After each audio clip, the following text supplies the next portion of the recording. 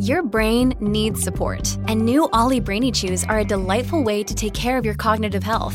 Made with scientifically backed ingredients like Thai ginger, L-theanine, and caffeine, Brainy Chews support healthy brain function and help you find your focus, stay chill, or get energized. Be kind to your mind and get these nootropic chews at ollie.com. That's OLLY.com. These statements have not been evaluated by the Food and Drug Administration. This product is not intended to diagnose, treat, cure, or prevent any disease. This episode is brought to you by Shopify. Do you have a point of sale system you can trust, or is it a real POS? You need Shopify for retail. From accepting payments to managing inventory, Shopify POS has everything you need to sell in person. Go to shopify.com/system, all lowercase, to take your retail business to the next level today. That's shopify.com/system. Hello, everybody. This is Marshall Poe. I'm the editor of the New Books Network. NBN listeners like to read books and buy them. So we thought we'd tell you that right now, our friends at Princeton University Press are having a remarkable site-wide sale. You can get 50% off books, including ebooks and audiobooks, with the code 50, F-I-F-T-Y, at checkout until May 31. You can save some real money on Princeton University Press books. I encourage you to go there and check it out. Welcome to the New Books Network. Hello and welcome to another episode on the New Books Network. I'm one of your hosts, Dr. Miranda Melcher, and I'm very pleased to have with me today Dr. Marion Gibson to tell us all about her book titled Witchcraft, A History in 13 Trials, published this year by Simon & Schuster. This is a fascinating book that pretty much does exactly what it says. It tells us the global history of witchcraft and witch trials by focusing on 13 significant trials through centuries, really, to help us understand what is going on with witch trials and witch hunts and witch accusations and all of those things. But before I get too excited and too ahead of myself, Marion, thank you so much for being with us on the show. No problem, Miranda. It's lovely to be here. Before we dive into your fascinating book, would you mind introducing yourself a little bit and explaining why you decided to write this? Yes, so I'm a professor at Exeter University, and I encountered the subject of witch trials many years ago, over a quarter of a century ago now, which seems like a very long time. And I was given an account of a witch trial, so a kind of early newspaper account, basically an Elizabethan witchcraft pamphlet. And I looked at this thing and thought, just like you said, what is going on here? Why are these people telling these stories of magic? Why do they think their neighbours are witches? Why are some of them confessing to being witches? Why would they do that? And the thing that really interested me was that we were hearing from obscure people who were very likely illiterate, who lived in obscure villages. This was a little case from Elizabethan Essex, and a lot of them were women. And that interested me very much because, as well as talking to us about witchcraft, they were talking to us about their daily lives. And I hadn't heard from those people before. That was what really excited me about this. So my interest has always been in witch trials, but it's also particularly been in the history of accused women and accusing women and the way that they used stories of magic to talk about themselves, really. Very intriguing motivation, and allows us to kind of get on into the book. So obviously the title tells us something about the structure of this, a history in 13 trials. But as one reads the book, realizes obviously there's way more than 13 trials that have happened. So how did you choose 13? How did you decide which trials to include? Sort of talk us through the structure of the book a bit, please.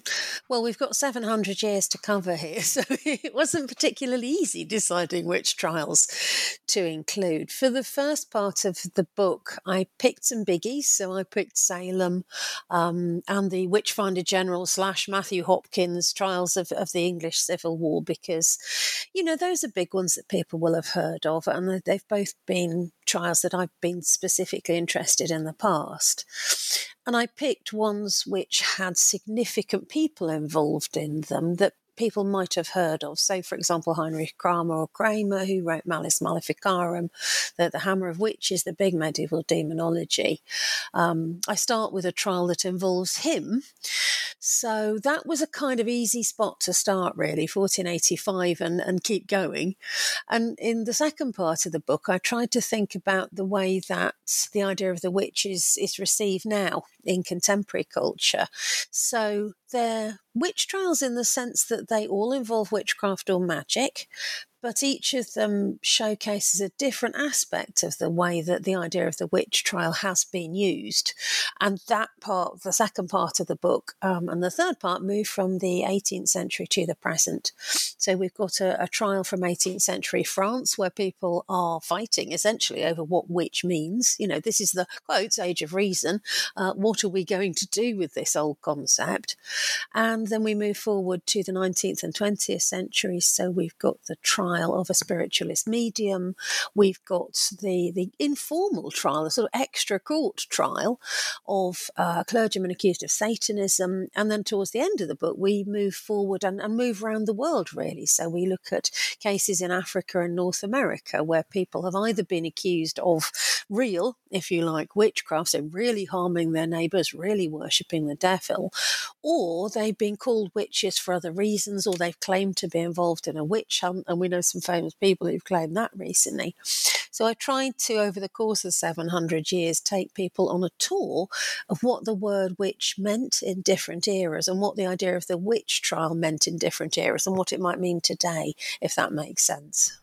It does, and you've just summarised that so neatly and tidily that it very much, I think, belies the amount of work that went into figuring all that out. Yes, it wasn't a neat and tidy process. Not surprised, but it's resulted in quite a neat and tidy book in a lot of senses. So thinking obviously about a witch trial, there's kind of two obvious sides, and obviously it's more complicated than that, but starting with the two obvious sides, can you tell us about the kinds of characteristics that people are likely to have if they're the ones being accused of witchcraft, and to what extent those characteristics have changed over this time period? This was one of the structuring tricks of the book, really, to get people to think about whether these are the same types of people or not. And the things I think remain the same are that a very large majority of them, in most cases, in most jurisdictions across history, are women. And that's important. So it's a book about gender history. But also they very often tend to be poor people, not exclusively again, but quite often.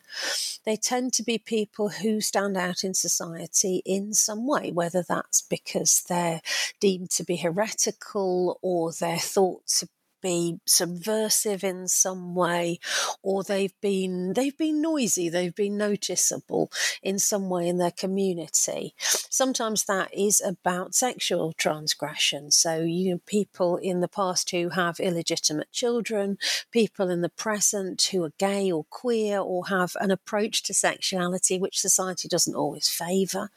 Those kind of people tend to get accused right the way across the 7 centuries. And there are other elements too. So there is stuff about class and money. There are issues about fraud and criminality that tend to come up over and over again. So somebody might be accused of witchcraft because simultaneously they are being accused of fraud or something else. So those are the characteristics that I think hold the book together over time. But one of the interesting things I found was that those things sometimes apply to accusers as well. It's really interesting the way that witchcraft is used to talk about those sort of issues, both by accusers and by accused. So quite often that idea of magic is associated with trickery. So, fraud and witchcraft fit quite nicely together. Who is it who is tricking us? Is the accuser who's making something up? This, terrible story about their neighbour being a witch? Or is it the accused witch themselves who is, tricking us with the aid of demonic illusion or whatever?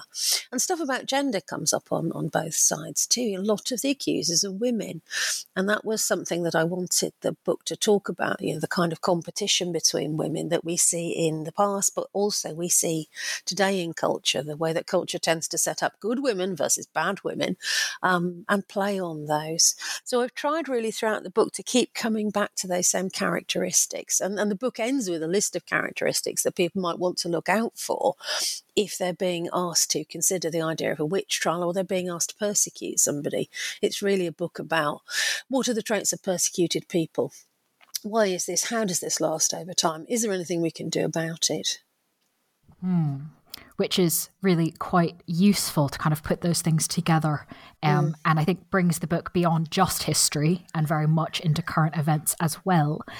Thinking about the... Sorry, go ahead. No, that's fine. I really wanted it to be a relevant book. I've written lots of books about witches in history before, and they're all academic books. This is my first trade book, a crossover book.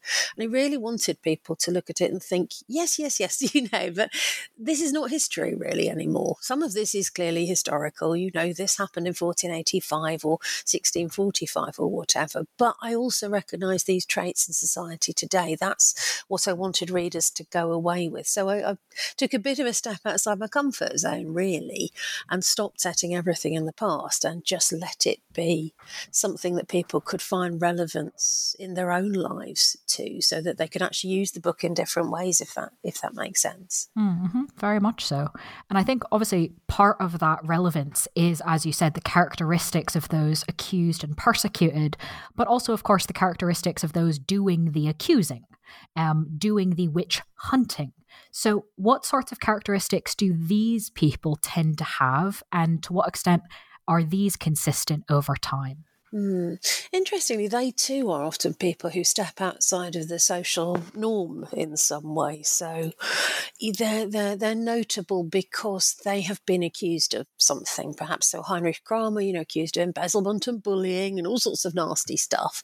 And in other circumstances, you can see how he too might have been treated as heretical. He certainly gets himself into some awful trouble when he tries to accuse witches in Innsbruck in the first trial in the book. And I wanted readers to think about, where the balance is between accused and accuser, where the power is. It's quite easy for the accuser to lose power in certain circumstances and themselves end up being demonised. So I wanted them to think about that. So often accusers are people who are themselves quite notable. Maybe they are a bit noisy in their society. Maybe people have turned upon them in certain ways. And one of the ways that they then deflect suspicion and criticism from themselves is to accuse other people of witchcraft. And I think we see that towards the end of the book too, that the key person shouting witch hunt in contemporary times is Donald Trump, who has been accused, rightly I think, of all sorts of other things, and uses that phrase witch hunt as a deflector. So I tried to talk throughout the book about the way in which the accusers are finding witches to demonise because they themselves are under threat in some way, or they consider themselves to be so. The Salem accusers, Matthew Hopkins and his friends in Civil War Essex, they were people too who were living under considerable threat, whether it was threat from civil war going on around them or threat from Native American attacks. There are two American trials, one in Virginia in the 1620s and the other one in Salem in the 1690s, the famous one. And the sets of people who are doing the accusing live under the same sort of threat as those that they are accusing of witchcraft. They too are in danger of starvation and Native American attack. Quite understandably, they're starving in many ways, and they're very exposed to ideas of sin and blame in their own lives. And so I tried to look at the way that those people have turned on others, in part as a mechanism for defining themselves and defending themselves. So accusers are quite often problematic people, but sometimes they're very powerful people too. And again, Donald Trump is a good example. Yes, he's been accused of various things, but still, a very powerful white male in charge of one of the world's superpowers. He's a very powerful person. And if you look back into history, you can see other witch accusers who are similar. King James VI of Scotland, for example, who accuses some women of witchcraft in the 1580s and 90s, and he turns up in the book. The governors of the Virginia colony, the governors of the Massachusetts colony, those people were also very powerful. I've looked at a Norwegian trial from the 1620s where again the king is involved tangentially but importantly through his local governor. So quite often there are people who are authority figures, who are stamping down on what they see as dissent or problem, and deflecting anger and suspicion from their own activities in some ways by picking on others. So a lot of it is about scapegoating. Sometimes the accusers are powerful folk, and they find ways to distract attention from their own activities by pointing to others and saying, that group over there, that's the problem. And obviously we see this a lot in contemporary society. Race is a big issue within the book. And one of the things that I wanted to explore is the way that it's often Indigenous people or migrant people who are being accused and scapegoated. And of course, that's very resonant in society today too. Very much so. I think a lot of those characteristics, even people who may not be familiar with James I and VI, they're like, but that does sound similar to some other people. So, okay, yeah, making a lot of links there already. You mentioned, obviously, what happened in Innsbruck in 1485 a few times, and that is the first trial in the book. So can you tell us about kind of why you chose this as the starting point? It was partly because of Heinrich Kramer. I thought, well, he is an important figure and a lot of people will have heard of him. And if people are going to name a demonology, it's probably going to be Malleus Maleficarum that they know about. You know, you can argue about how significant it is in actuality, and people have done that. But it's the big name. It's the one that people know. But alongside of that, and very importantly, I became really interested in the key accused person, a woman called Helena Schäuberin. And she was fascinating because she spoke up. She challenged the witch hunter. And ultimately, you know, not to give too much away about the trial, she is a lot more successful in defending herself than people might expect her to be. So I really saw the opportunity there for looking at a key witch hunter, but also giving a lot of time and space in the chapter to the person who in many ways was his victim, and is often portrayed that way. You know, historians have looked at Helena and thought, well, she's a bit troublesome, isn't she? Or she's a bit noisy. Shouldn't she just have accepted the accusations and tried to defend herself in a modest and quiet manner and not gone after Kramer as she does, saying, you're the heretic, not me. You know, you're the witch hunter. She curses him in the street. She spits at him. She refuses to go to his sermons. Wow. So I thought, this is a very, very interesting woman. And we don't hear that much from her at the trial, but we hear some significant phrases reported, things that she said. And at the trial itself, she starts refusing to answer questions. And that really is a key moment. That's a key tipping point. So I was very excited by the opportunity to tell Helena's story as well as Heinrich Kramer's. Yeah, I have to say, reading it, I had multiple moments of like, okay, that's not what I expected was going to happen. That's brilliant. So it was definitely a really, I thought, interesting way to open a book up that's trying to raise a lot of these questions of who is accused and who is doing the accusing and why. It kind of brings a lot of those things into focus, I think, because it doesn't necessarily pan out exactly the way that we'd expect. I did want to start with a surprise. Yes, I wanted to start with a trial that wasn't just, this man accused this woman and she was essentially judicially murdered and this was horrible. I didn't want it to be a kind of festival of gloom and despair and the same story over and over again. So we do start with a trial that does actually challenge some of the reader's expectations. And I really enjoyed doing that. I mean, it was great reading, so I think it worked pretty well. I'm glad to hear it. Thinking about some of the other trials in that first period of the book, I think particularly, listeners familiar with European religious history, thinking about things like 1485 and 7 centuries, will realise at some point we've got the Reformation happening here, obviously at slightly different times in different countries, but very much a pretty big deal. And yet, it's not like the Reformation magically stops witch trials, or that they don't start until the Reformation. So what impact did the Reformation have on conceptions of witches, on incentives for witch trials? It was one of the most difficult parts of the book to write, actually. The editors kept coming back to me and saying, can you just explain that knotty point about the difference between Catholic and Protestants? Or can you just tell us who these other people are who, you're calling Puritans? It was actually very difficult. Anybody who's ever tried to explain the Reformation to a class of students will know exactly what I'm talking about. And then, you add on a group of readers who might not even be familiar with the basic concept. So I had to spend quite a bit of time thinking, how do I get this across? The way I summarised it in the end was that, like you said, it didn't have as much impact as you might expect. It would be a very nice, neat story, wouldn't it, if we started with Heinrich Kramer, a Dominican monk, and we said, well, you see, the Catholics, they persecuted the witches, and then the Protestants came along and they didn't, and it was all very neatly done. But of course, actually, they carried right on. So one of the things I had to get across was how demonology really runs as a thread across all the Christian sects that I talked about. And I tried to get across the way in which Christianity, as it's talked about in the book, is essentially a binary system. So it doesn't really matter which sect you are part of. You still believe in that binary of God and the devil. You still believe in the binary of God's people, who are, the lovely churchmen around you, and the devil's people, the wicked witches over there. And I thought about ways in which I could get that across. And one of the things that also structured the book was picking a very large number of different sects. So we do get Catholic trials, we do get Protestant trials, we get trials in different types of jurisdiction, inquisitional ones and accusatorial ones.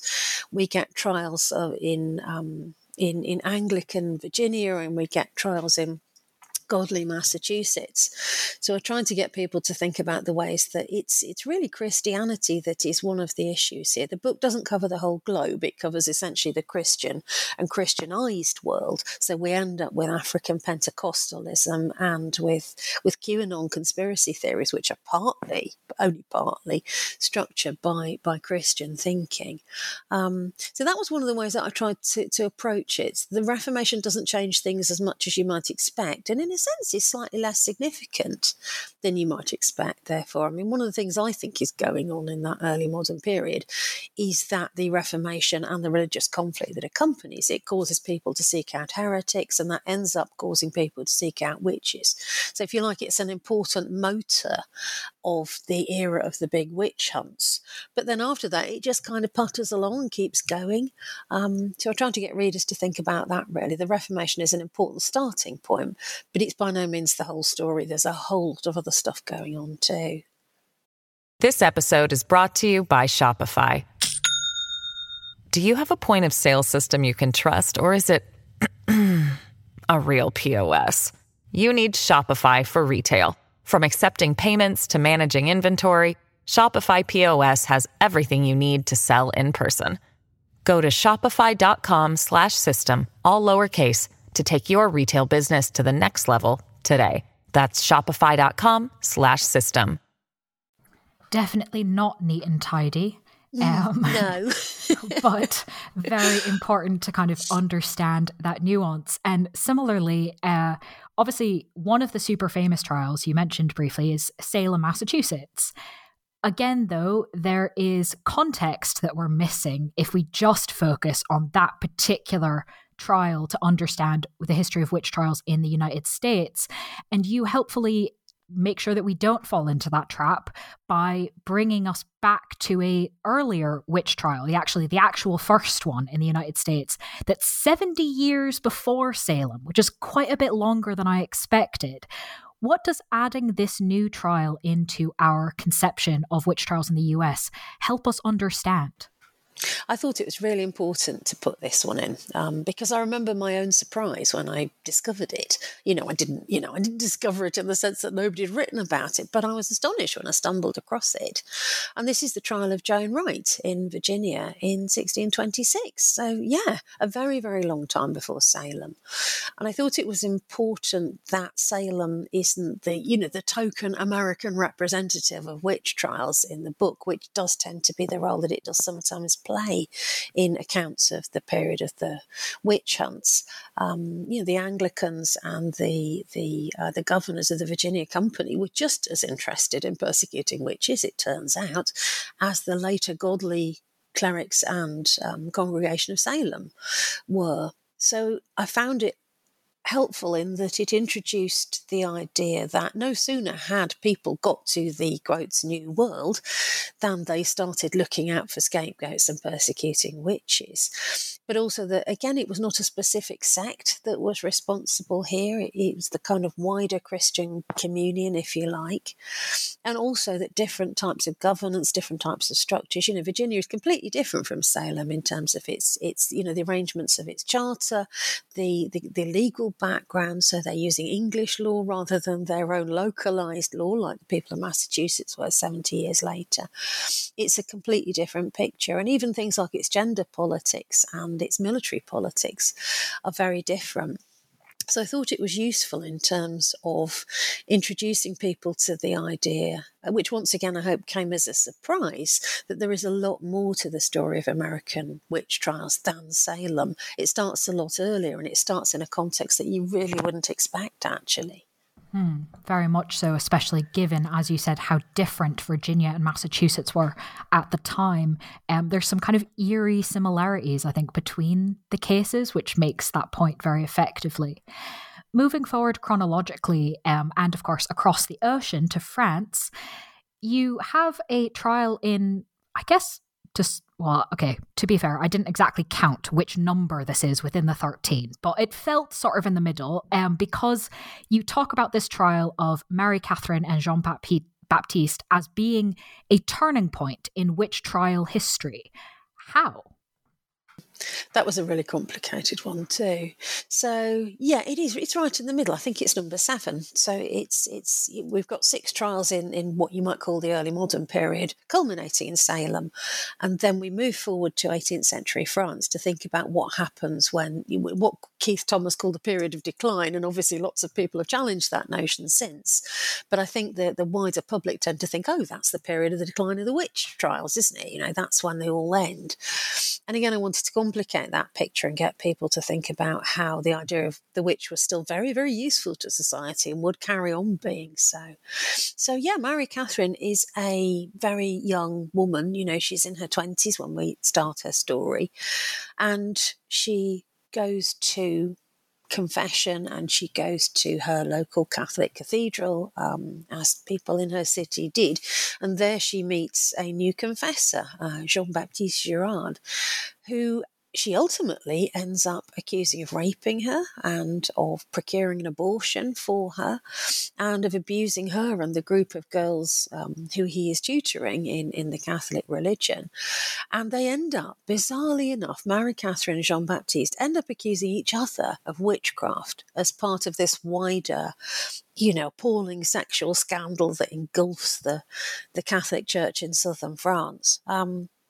In the 1730s. So I wanted that to be, again, the idea of a turning point, a significant moment in history where the idea of the witch is brought to the fore, challenged, interrogated, redefined in some ways. And I wanted people to think about the very difficult balance that I've talked about before between the accused and accusers. Both of these people are being accused of sexual criminality. Both of these people are being accused of magical criminality. Both of them are being accused of fraud and lies and deception. And I wanted to try and explore that. That was very difficult to do. But I hope one of the things that people come out of that chapter thinking about is, this is a lot more complicated than we thought it was. It's a lot more modern than we thought it was, a lot more relevant. And the outcome of the trial is also really interesting because there's that constant sense that it could have gone either way. And I want people to pay more attention to that throughout history of witch trials, I think. As with the trial of Helena Scheuberin, things could go either way. And they're not always a foregone conclusion. So I included it for all of those sorts of reasons. And yes, it's right in the middle of the book. It's kind of the hinge of the book on which everything turns, if you like. So I'd love to ask you a little bit more about that case, because I found one of the, in addition to kind of the things you've talked about before of including if it's more complicated than you thought, it could have gone either way. It also seemed to be important because of kind of how the law treated the accusation of witchcraft and how the precedent that set going forward. Because there seemed to me to be quite a difference between kind of what the weight of the witch accusation before this trial and the way it was treated afterwards. Could you maybe tell us a bit about that? Yes, it's a development that's been waiting to happen for about 4 or 5 decades by the time we get to the 1730s. And it's that moment where people are forced in a show trial to ask the question, do we really believe in witchcraft in the way that our ancestors did, say, in the 1630s or the 1680s? You know, are we in the 1730s really the same kind of people with the same kind of religious outlook? And don't we have anything new to bring to this discussion of demonology? And of course, it turns out they do have new things to bring to it. And they structure the trial around a very vague and unhelpful royal edict from the 1680s. So again, you know, this is something that's been waiting to blow up for a while. This edict has been sitting there, and the edict starts to redefine the idea of witchcraft as being to do with trickery and poisoning rather than being to do with devil worship and harming your neighbours, which is the kind of weight that it carried before, as you say. So that sort of hinge moment is really important. And it's also very complicated legally. I found it very interesting exploring one trial after another. Legal systems often break down in the face of this kind of complexity. They just cannot deal with the shifting definitions of what witchcraft is and with the incredibly complicated ethical and moral picture that a witch trial presents to, you know, whatever type of jury or parliament or, you know, monarch or whoever's doing the judging. And it was very difficult from that point of view to get it across. I still look back at that one and think, is that really clear? And I hope it is. The trial goes through a variety of different courts. For the first time in the book, we have defence witnesses and lawyers as well as a prosecution team. And we have the two principals who are accusing each other kind of getting into the mix. And we have a variety of different judges who have an incredibly complicated system for judging the people in front of them. And the whole thing just breaks down into this kind of appalling, you know, spaghetti-like mess in the end. And I thought that was important. Again, not cut and dried, not what you expect, not the outcome you expect, is just very, very challenging for society. And that sense of witchcraft and magic is offering continual challenge to the human intellect and to religion and to ethics is, I think, something I wanted readers to think about throughout the book. And it becomes particularly pointed in this trial because both sides are saying to the other side, you're the witch. What do we do with that? What does society do when there is mutual accusation of that kind? And magic is involved, and the society has, to a larger extent, to be determined, if you like, in any given circumstance, stop believing in magic and witchcraft. I found this really interesting because essentially, to make a complicated story short, it sounds like the court just kind of said, okay, well, let's deal with the accusations, but we're not going to deal with the witchcraft bit. We're just going to take that bit out. You can accuse each other in the press all you like, but that's no longer going to be a legal charge, which was absolutely fascinating to see that change over time. And as you said, it really reveals kind of the multiple sticky points, really. Ethics and politics, who's in power. And of course, that's not the only trial where all of these sticky bits come up. So I'd love to ask you about kind of, I guess, a group of trials that maybe I've artificially put together. Go ahead, yes. But all seem to sort of have this difficulty. One of the sticky points that they're dealing with is kind of explicitly around colonial power and prosecuting Indigenous people. And this was fascinating because it came up in the book in quite different times and places. So Norway in the early 1600s, Massachusetts in the late 1600s, Lesotho in Southern Africa in the 1940s. And yet there were some common elements here in terms of the colonial aspects of these trials. Can you talk us through how witch hunts were part of colonial conquest? Yes. I thought this was important to put into the book because I don't think it's really been discussed as much as it probably should be in the writing of witchcraft trial history. So we start with the very early colonial period in the 1620s, yes. And I wanted it also not just to be about the, quotes, new world of the Americas, but also about the European mainland. So the first trial where this comes up is, as you say, in Norway and Scandinavia, where the indigenous people are the Sami, the indigenous people of the Arctic Circle. And it's they who are accused of witchcraft alongside the settler women who have come from the south, from Denmark, from the Faroe Islands, from Scotland, from all of the places that are looking to push settlers out into that northern area, and are accused alongside of the indigenous people. And then we move to Joan Wright's case in Virginia, and we start looking at Native American people, and then we move to Salem. And then, as you say, towards the end of the book, we then move to the African context and the colonial ambition of the European powers there. And by the time we get to 1940s, I hope what readers have noticed is that indigenous people are often the first accused in a witch trial, whether that's a trial which is literally about practicing witchcraft or whether it's become something else which is a bit more about suppressing subversion or suppressing rebellion or the politics of race. And those people get accused because they're associated with magic, because one of the things that the colonial powers do as part of their scapegoating of a variety of different individuals in their society is say, well, those people over there, they're not like us. They may be pagans. They may be devil worshippers. They look different to us. They behave differently. Their language is different. This makes us suspicious of them. Of course, they must be witches. And that happens to the Sami. That happens to Native American people in the story of Salem. Tituba Tatabay, as I've called her in the book, trying to give her back something of an identity that she had before people started demonising her as this witch figure. And the people involved in the Lesotho case in the 1940s, who are two local African leaders. I tried to give each of them sort of access to that narrative, if you like. It's not an exact match. It does change over time, as so many of the big themes of the book do. It flexes according to which historical period is being written about and what the context is. But I do think it's the same picture. I think it's colonial powers looking for an other and having identified it, sometimes in a racialised other, proceeding to hold a witch trial, which helps them to dispose of their supposed enemies.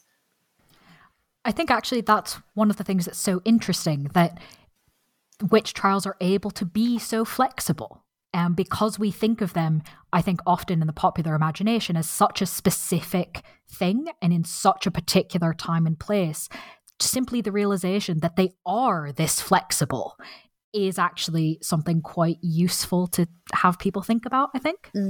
I hope so. And it was something that continually surprised me, when I started looking at witch trials to discuss. Of course, I thought about the way that we think about the witch trial in history. And as you say, it is often a very static thing. We think we know everything about it, and they're all quite similar, aren't they? And of course there are similarities, yes, but there are also quite important differences.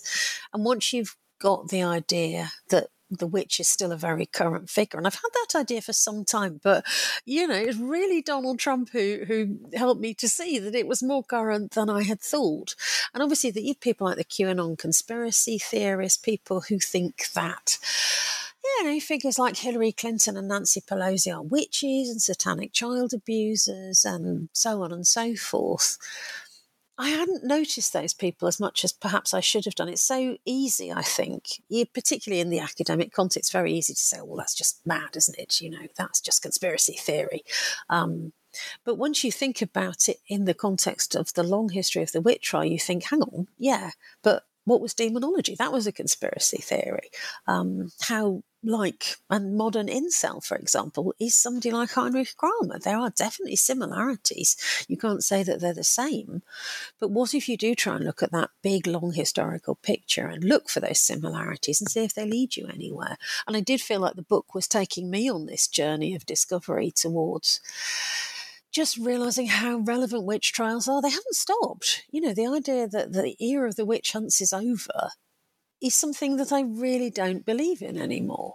Yes, of course, the witch trial as we conceive of it traditionally stops in the 18th century-ish, but then even those trials go on in modernity. People are still being accused of witchcraft in very large numbers around the world and killed because of that. And it is just the kind of witchcraft that we often associate with a traditional witch trial: harming neighbours, worshipping the devil, subversive activities against Christian authorities. And then beyond that, we've also got the metaphorical witch trial, which absolutely also doesn't stop and carries right on. And often, it would be very easy, I think, to say, oh, well, everything's a witch trial, isn't it? But I've tried to pick trials where there is a specific magical element where the word witch is used and it's thrown against the people being persecuted as an insult, as a way of silencing them, etc. Because I think the trials continue. Yeah, and I really had to rethink my whole teaching practice as well, because I now want to teach. I already taught a module which was quite long in its historical scope. It started with Malleus Maleficarum and ended broadly with kind of Harry Potter and modern cinematic and televisual representations of witches.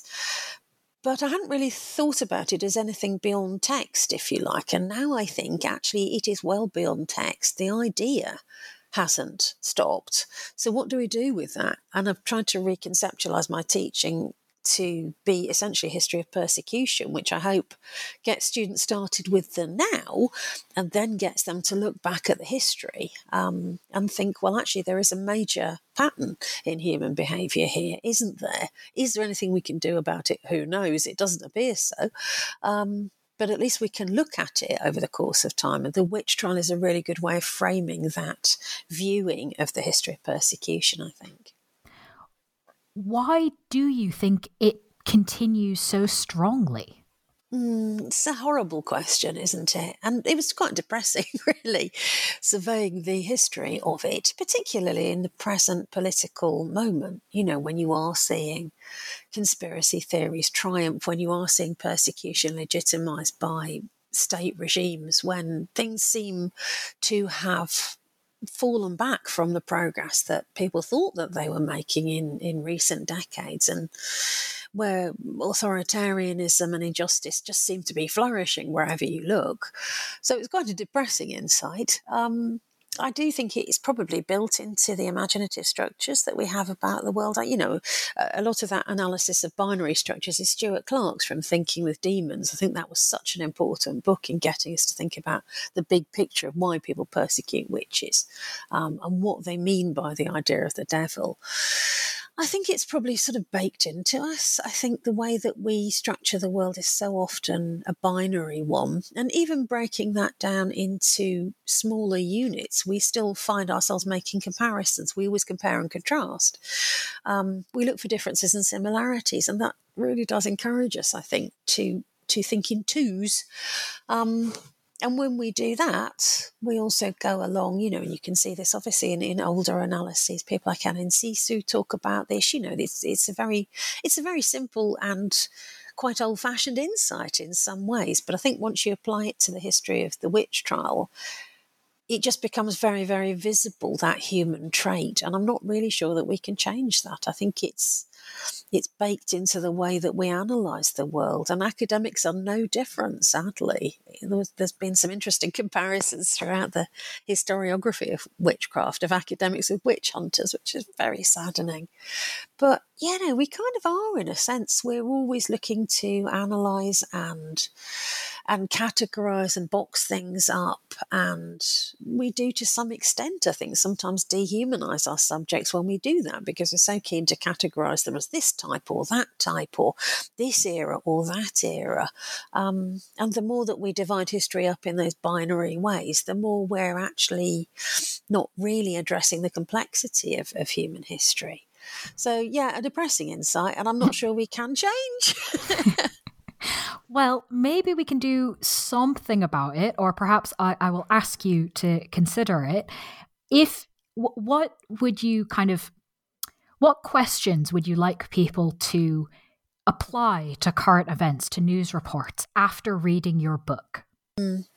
I want people to look at any group that they're being encouraged to persecute and think, do these people have any of the characteristics laid out in this book that categorise the witch, that define the witch? is what we are doing demonizing people, either literally or metaphorically and figuratively in some way? Are they primarily women? Are they people who are racially different from the main group who is doing the persecuting? Are they people who are poorer than the kind of mean average of the group who's persecuting them? Are they being accused of some kind of sexual impropriety or sin? Are there other things that make them stand out? Is their philosophical position or their religious position different from those around them? Could you see them as heretics in one way or another? And I think if they pass at least, 2 or 3 of those tests, and they do have those characteristics, I'd like people to think a bit harder about whether what they're being asked to do in persecuting or demonizing that group is really fair, or whether they are falling into the classic human error of scapegoating and holding a witch trial. I think that that's a very fair challenge to a lot of people. And I think your students taking your revamped history of persecution class will have many tools in order to do that. And I guess that leaves me only with my final question, which obviously, besides massively revamping the way you teach this subject, is there anything you might be working on now that this book is done, whether or not it's a book, whether or not it's about witches, that you'd like to share with us? Yes, there is. Yes. I was lucky enough to get a Lever Hume grant to do this. And so the next thing that I'm working on will be that project. We've started it now. I'm working with Tabitha Stanmore as the postdoctoral research associate, and she's brilliant. And we're working on a big history of the Witchfinder General / Matthew Hopkins trials of the English Civil War in Eastern England. And yeah, there will be a book coming out of that, and some articles and a teacher's pack and some other lovely stuff. We might do a couple of podcasts. We're already tweeting about it. People can find it under Witches 7 Hunt on a variety of different platforms. And it's what I'm trying to do is one of the things that I've done in previous work and done to some extent in the book that we're talking about today. And that's really cast the attention on those who are being accused, trying to tell their stories rather than the stories of the witch hunters, and to give those people back their voice, and to really pay attention to every little bit of archival evidence that we can get at about those people. One of the things I've noticed in my writing before now is that sometimes we ignore whole classes of records because we don't necessarily associate them with what we're looking for. But if you look at, wills and deeds and parish records and everything that you can possibly access about a community across a broad strand of a couple of decades, say, what else can you learn about those people? So it's going to be a history of that big witch hunt, which has to some extent been studied before, but never in its entirety. It reaches across 7 counties, and we really have now, for the first time, the tools to look at that volume of records. So obviously, you can digitise thousands of photographs in a couple of days and then take time to analyse them. You don't need quite the input of resourcing and time and all of the things that you might once have needed to do a project like that. I mean, once upon a time, that would have taken you 10 years. Now we can do it a lot more quickly, and we can do it a lot more assuredly. And we're asking different questions. And the questions are, who are the silenced people here? Not necessarily what is the big picture, what is the data, what categorizations can we apply to these people, but actually, this woman here, Ellen, what did she say about herself? Can we hear anything about her life in what's being said about her? So that's the next project. Yeah, it's about a witch trial, but it's about a series of witch trials, once again in a specific context, and trying to hear once again the voices of the accused. Well, that sounds very exciting. We'll have to have you back when that book is ready. But in the meantime, of course, listeners can read the book we've been discussing, Witchcraft, A History in 13 Trials, that's just come out. Marion, thank you so much for being with us on the podcast to tell us about the book. Oh, it's been a pleasure. Thank you so much.